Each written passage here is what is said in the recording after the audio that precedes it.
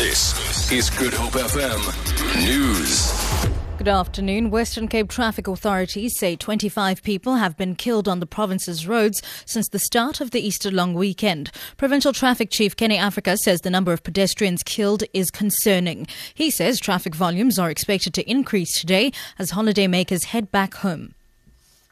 Since the start of this Easter weekend, Thursday morning, 6 o'clock up till 6 o'clock today, we had 25 fatalities on our roads. And 58% of these fatalities were pedestrians, and nearly 50% of the fatalities occurred within the Cape Metro. IFP leader Mangosuthu Buthelezzi's eldest son has died. 65-year-old Themba Buthelezi, who was an NFP member, died at Nkonjeni Hospital yesterday after a short illness. The NFP's leadership, friends and members of the family are visiting Themba Buthelezzi's home to pass on their condolences. His home is not far from that of his father. It's Buthelezzi's sixth child to pass on. The Tshwane Metro Police Municipality says it intends engaging with various sectors of society regarding historic symbols such as statues, monuments and cultural hubs.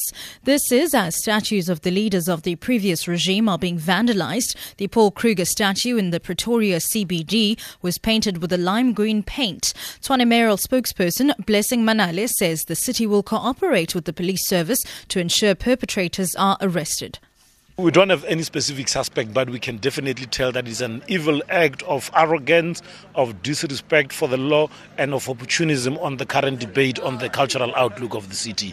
We obviously think that it is riding on the campaign of the EFF to be lawless and to avoid any form of constructive engagement on the issues. On the same hand, we know that the Youth League has made the call for the removal of the statue. The engagement with the Youth League has been so constructive, we don't think that they could have reached this level. So we can only think that it is the extreme.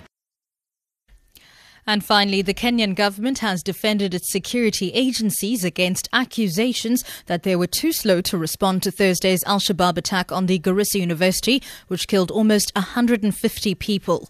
Local media have been dominated by reports that special forces experienced hours of travel delays and the police failed to act on information about one of the four gunmen. A spokesperson for the Kenyan president, Monoa Esipisu, praised the security forces.